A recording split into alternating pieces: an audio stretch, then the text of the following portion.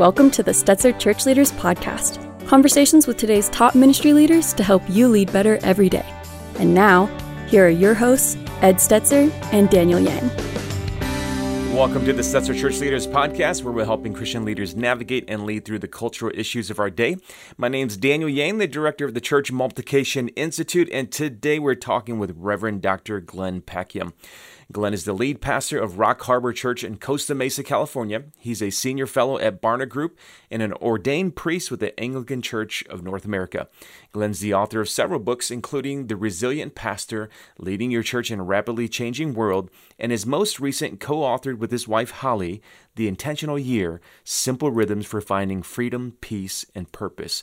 But before we talk to Glenn, we want to remind you that if you are enjoying our interviews, be sure to leave us a review. Now let's go to Ed Stetzer, Editor-in-Chief of Outreach Magazine and the incoming Dean at Talbot School of Theology. We're so excited to have a conversation that is building on several conversations in and around this theme here at the podcast. And we've actually had our guest on, Glenn, on before, but he's got a couple of resources that you already heard Daniel mention, and I want to talk about some of how they relate to well, first, let's talk about what it relates to pastoral health. So, Glenn, you talk a lot about, and rightfully so, and I need to learn and grow about pastoral health. What are the major markers? What are some major markers of pastoral health? And how do you think pastors are doing in general? Hey, Ed, good to be on your show again. And yeah, this is something I'm passionate about, as you are.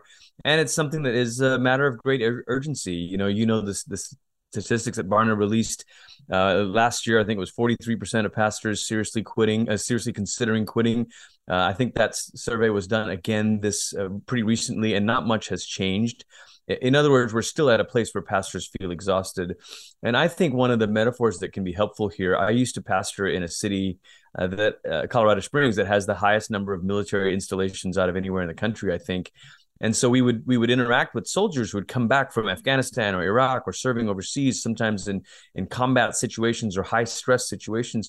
And the PTSD doesn't show up until you're back in kind of normal life, so to speak. And those are the moments where you find yourself kind of getting, triggered or set up. And I think there's a little bit of a parallel here for pastors. Everybody's saying, well, hey, COVID's over, you're back to normal. Is your building full yet?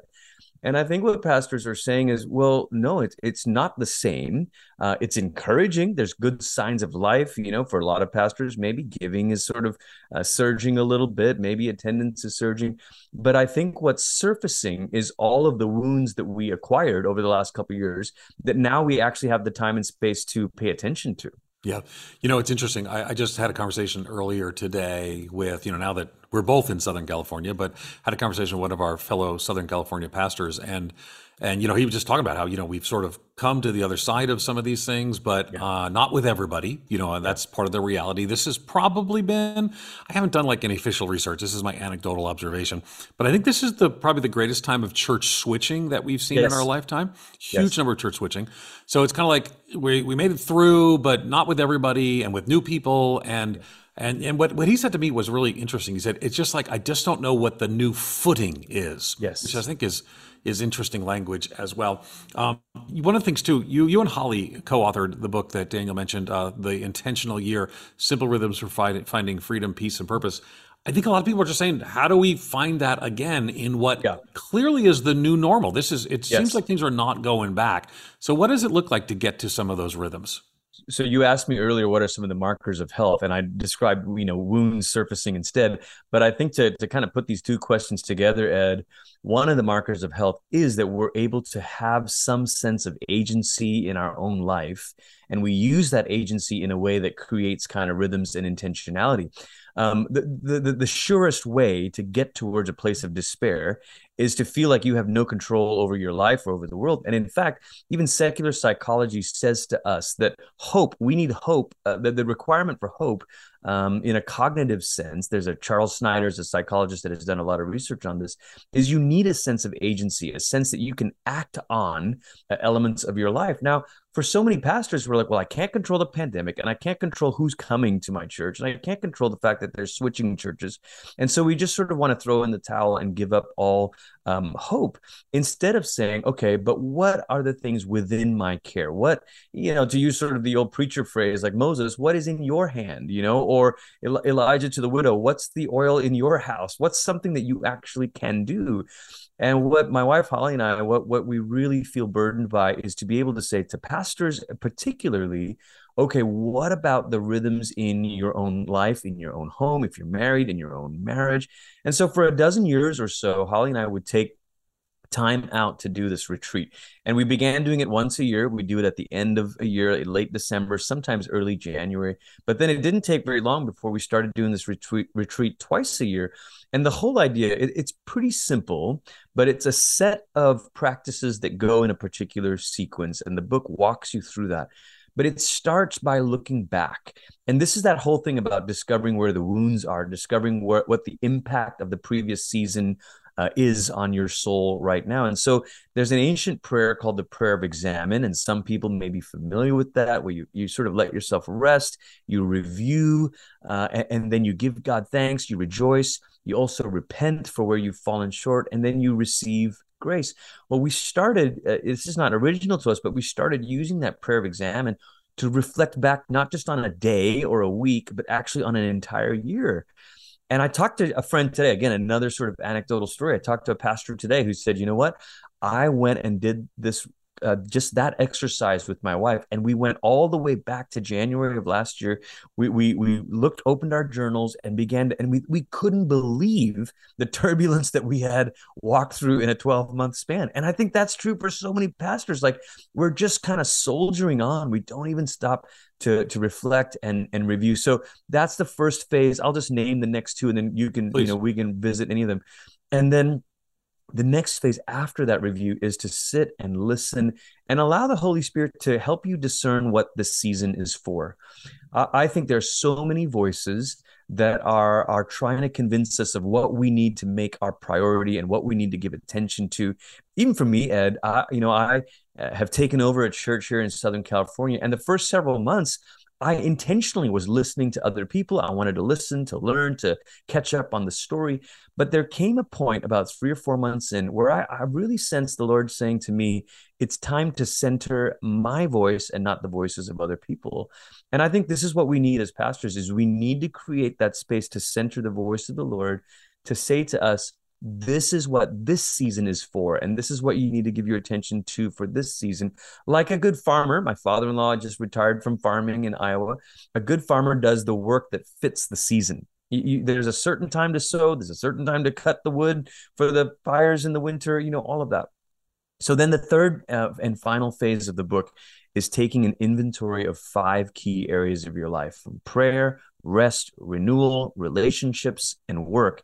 And as you take an inventory, you begin to say, what are some simple things I could do in a kind of rhythmic way every week or every month or every quarter for each of those areas? And then how can I actually put them in my calendar so they get built in? And for pastors, we are professional reactors. Or maybe to put it more positively, we're professional responders. And the intentional year is an invitation to actually be proactive, to schedule first what matters most in our life with God, in our life with our families, and in our life with others. Yeah, it's interesting. I've been on a sabbatical, but I'm clearly not very good at sabbatical. Academic sabbaticals are different than pastoral sabbaticals. Yes, you know that. Yes. So I taught over in the UK where you studied, and with your old professor mentor, Tom Wright, and I taught a course together. Friend. Okay, I'm not quite sure how the relationship was, but I remember that. No formal academic relationship. No worry. That's okay. We all gotta no, that's not what I meant. All good.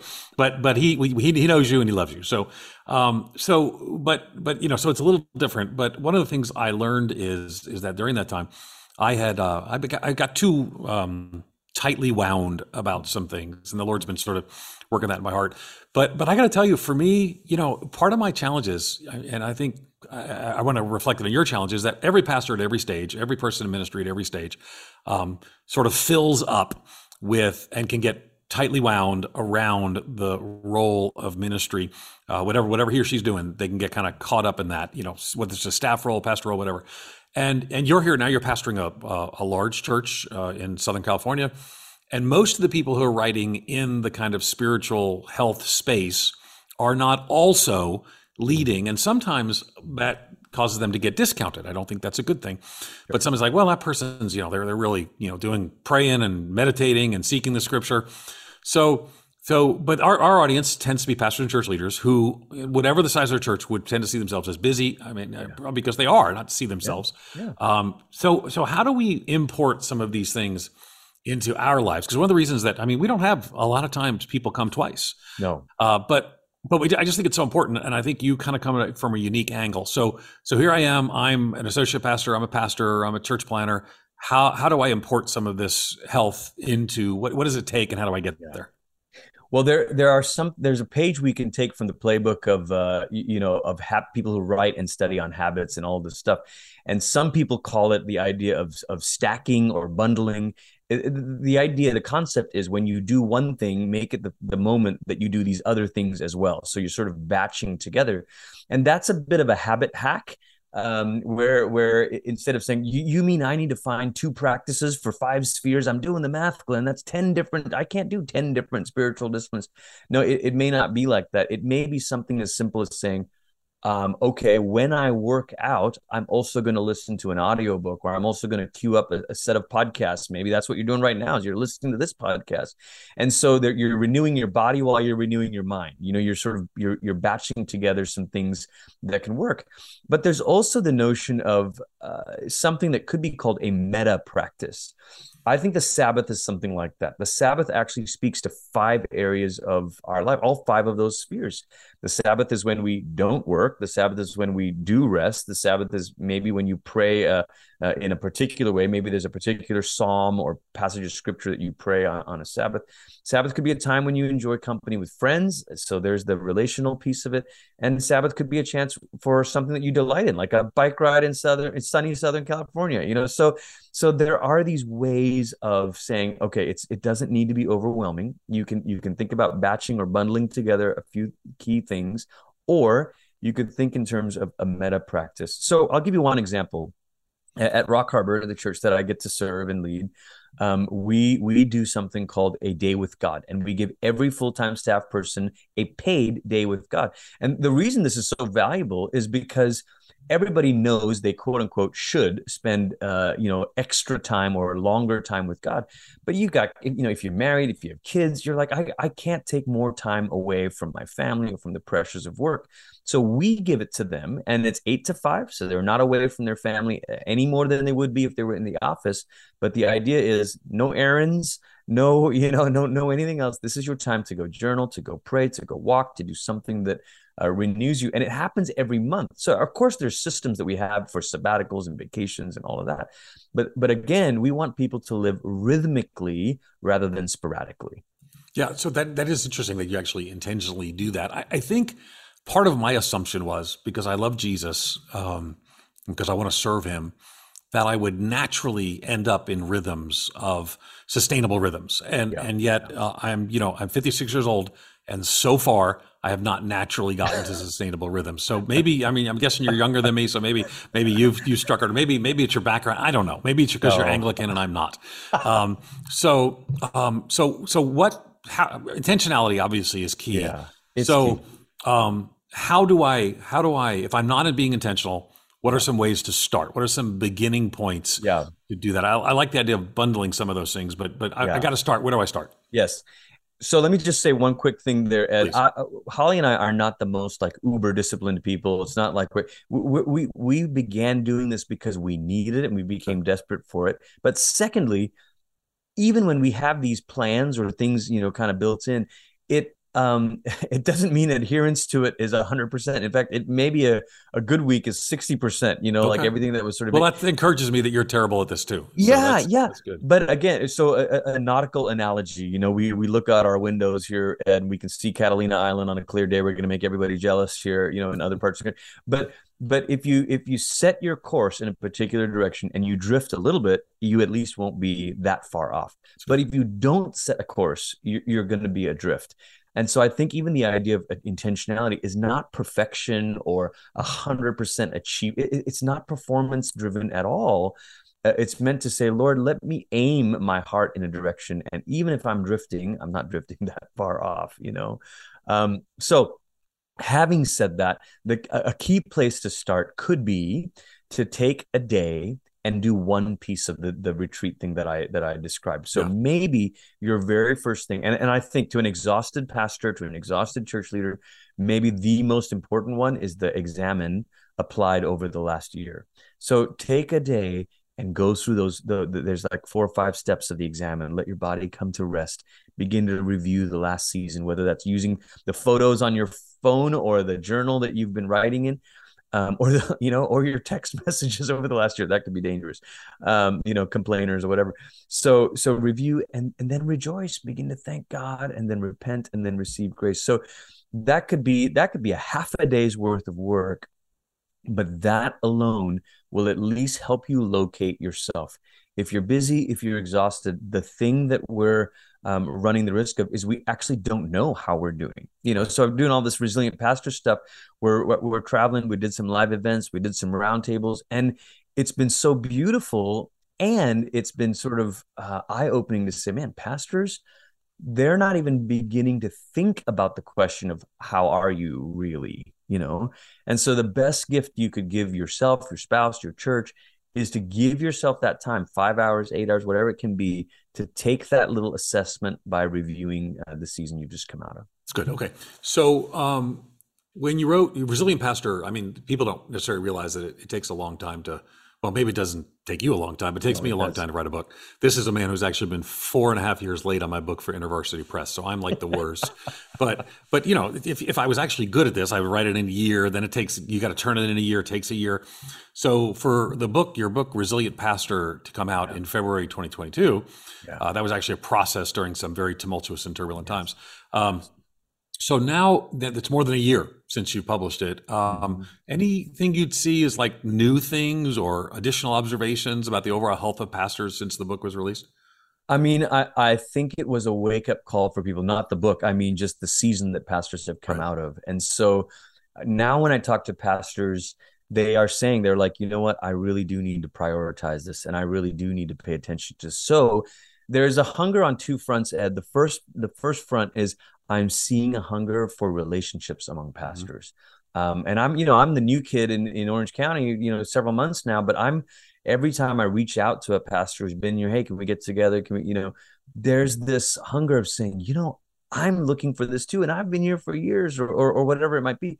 And I talk to friends around the country, and it's similar, because I don't want to say there's a unique weight, like, oh, poor pastors. Different vocations have different challenges.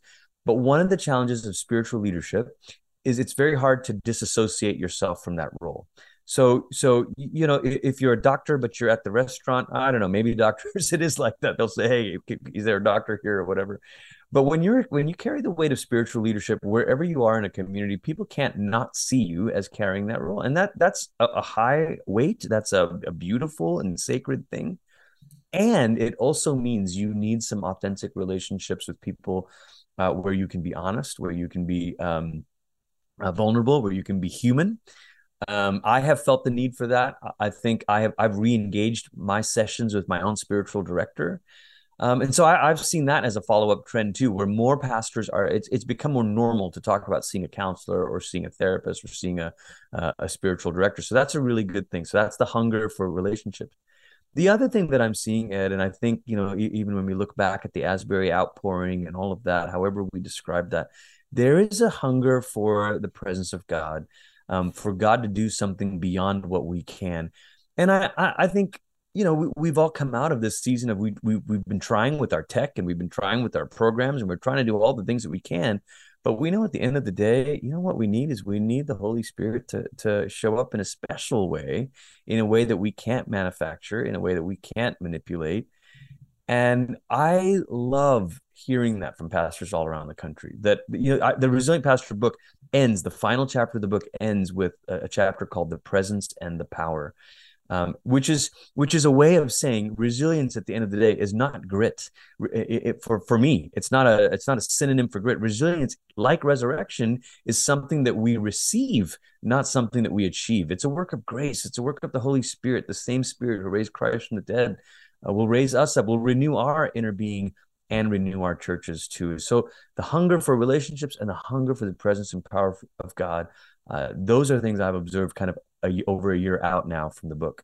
And it's interesting. I probably, because the word resilience now you own, because everyone, you wrote the book, so you literally wrote the book on it. But like I do this seminar. I'll be at the time of this recording. I'll be tonight at one of our other Southern California churches at Saddleback Church, talking to their leadership, and I'll be talking about we're going to need and still need what I'm calling reservoirs of resilience and communities of support. It's kind of a recurring theme for me over and over again. Reservoirs of resilience, communities of support.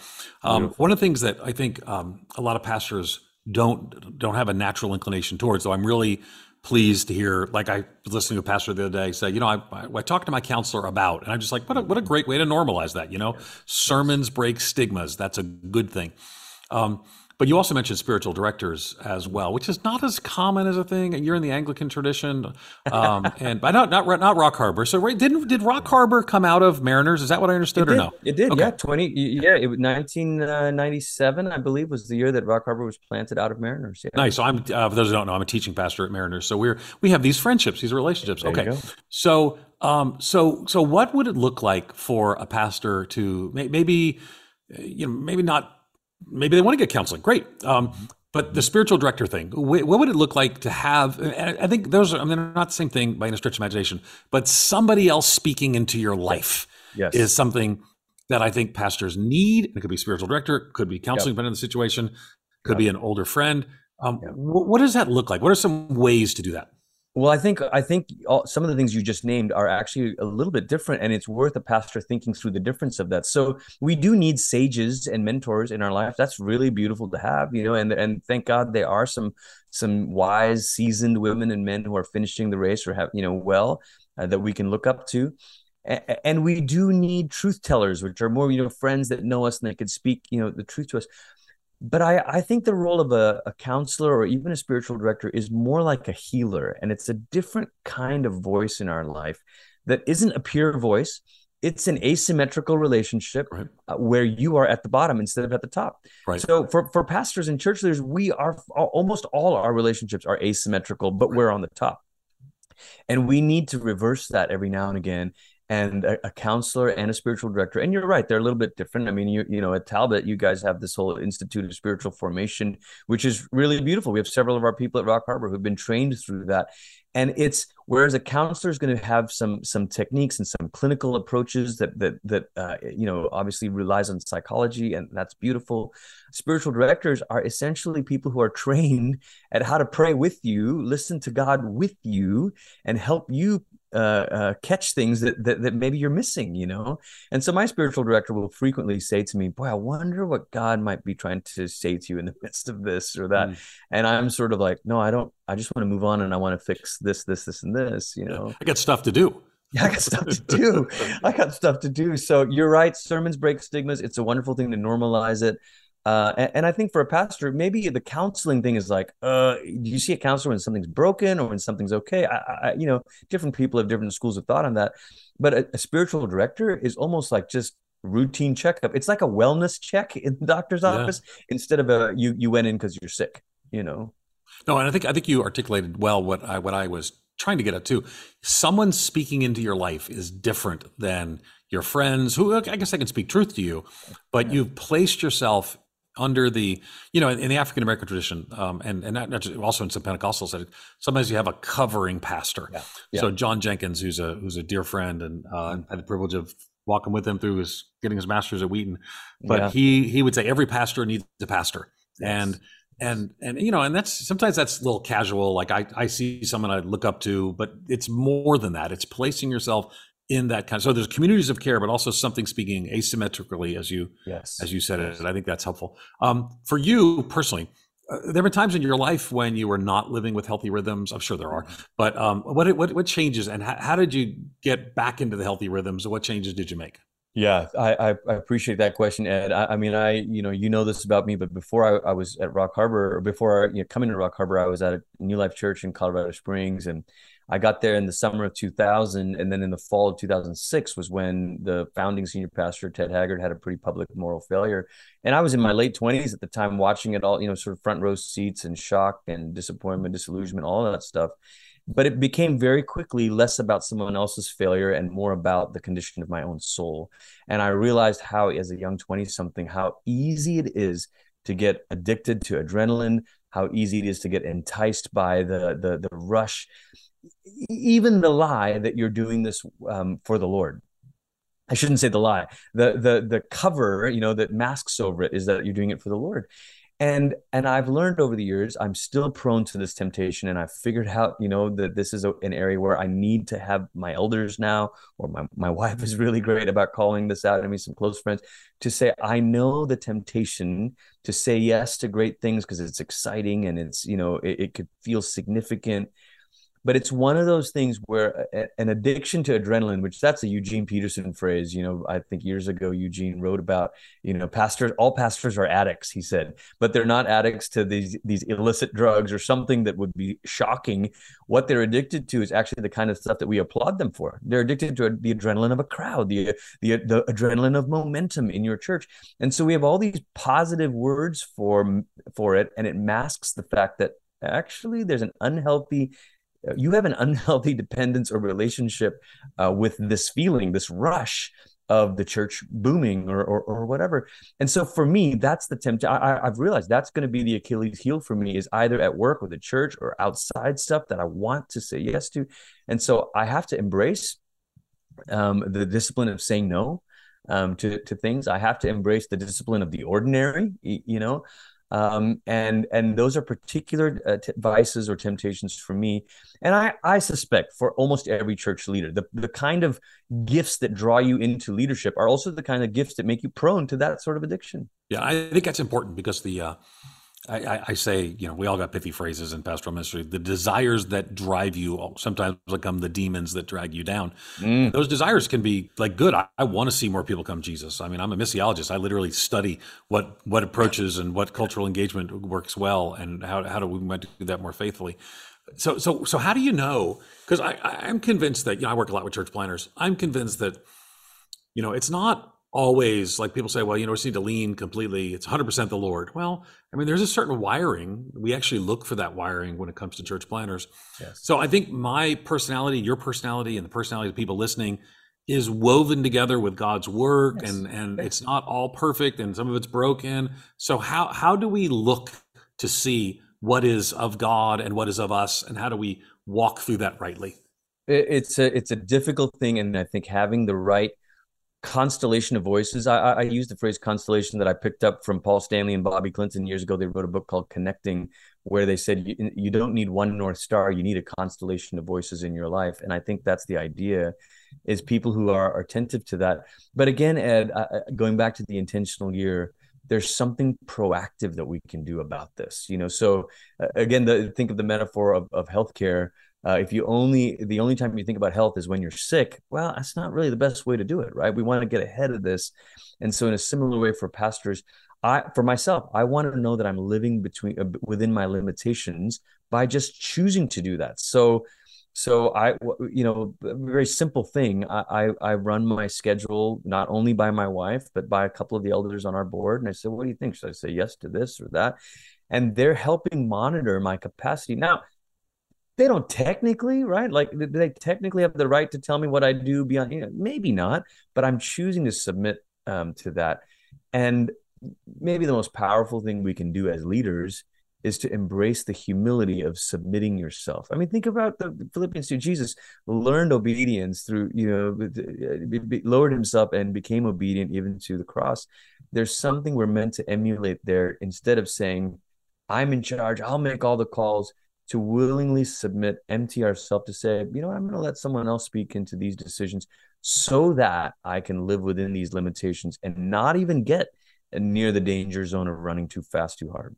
Okay, so practically, what does that look like? You say I talk to my wife about these things. I mean, in general, sometimes my wife would be like, you don't need to ask me about that.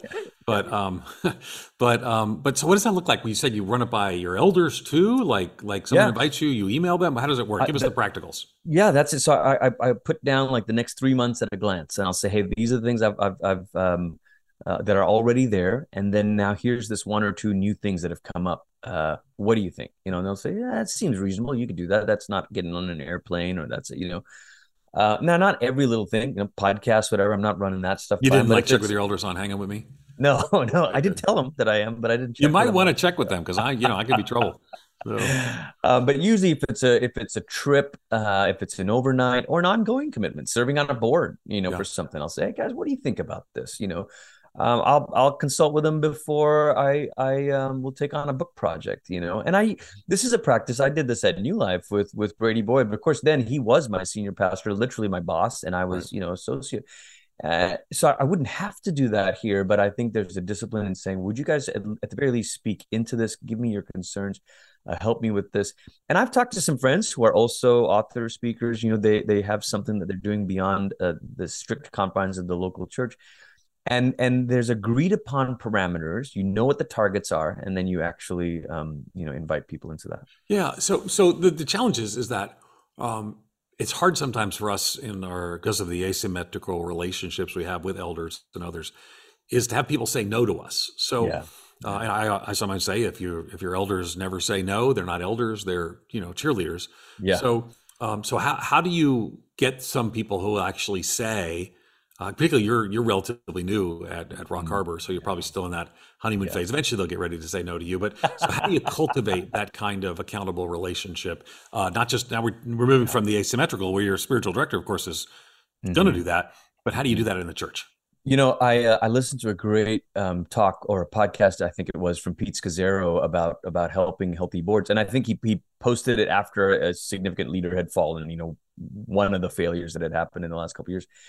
And he recommended, I say this a bit tongue in cheek, but Pete recommended reading his book with your board, Emotionally Healthy Leader. Yeah. And I was like, of course you recommend that we read your book, Pete. But at the same time, because those boards meets 10 more books each time.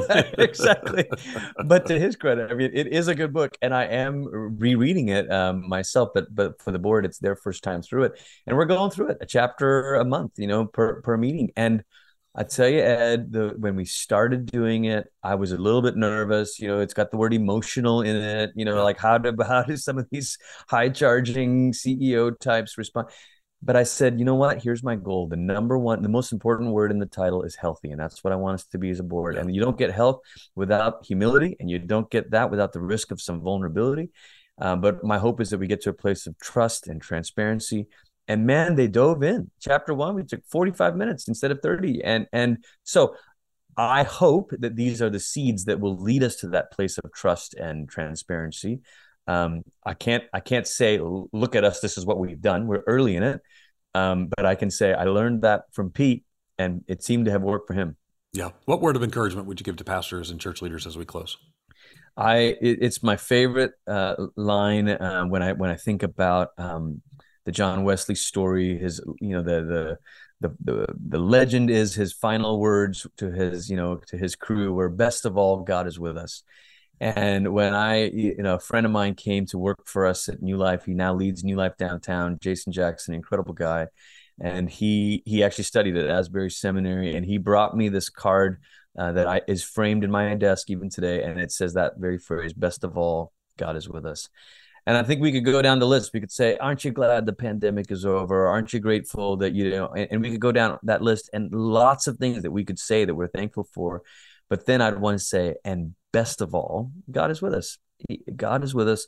Jesus is the head of the church. The same Spirit that raised Christ from the dead lives in you. And man, we don't have to be all these things all at once, but one day at a time, one season at a time, as we discern what God is doing and we join him in it. That's the goal of every spiritual practice, is to pay attention and then join God in what he's doing. Then by the grace of God, we're going to make it. You've been listening to Reverend Dr. Glenn Packiam. Be sure to check out his books, The Resilient Pastor, Leading Your Church in a Rapidly Changing World, and The Intentional Year, Simple Rhythms for Finding Freedom, Peace, and Purpose. You can learn more about Glenn at glennpackiam.com. Thanks again for listening to the Stetzer Church Leaders Podcast. You can find more interviews as well as other great content from ministry leaders at churchleaders.com/podcast. And again, if you found our conversation today helpful, we'd love for you to take a few moments, leave us a review. That'll help other ministry leaders find us and benefit from our content. We'll see you in the next episode. You've been listening to the Stetzer Church Leaders Podcast. For more great interviews, as well as articles, videos, and free resources, visit our website at churchleaders.com. Thanks for listening.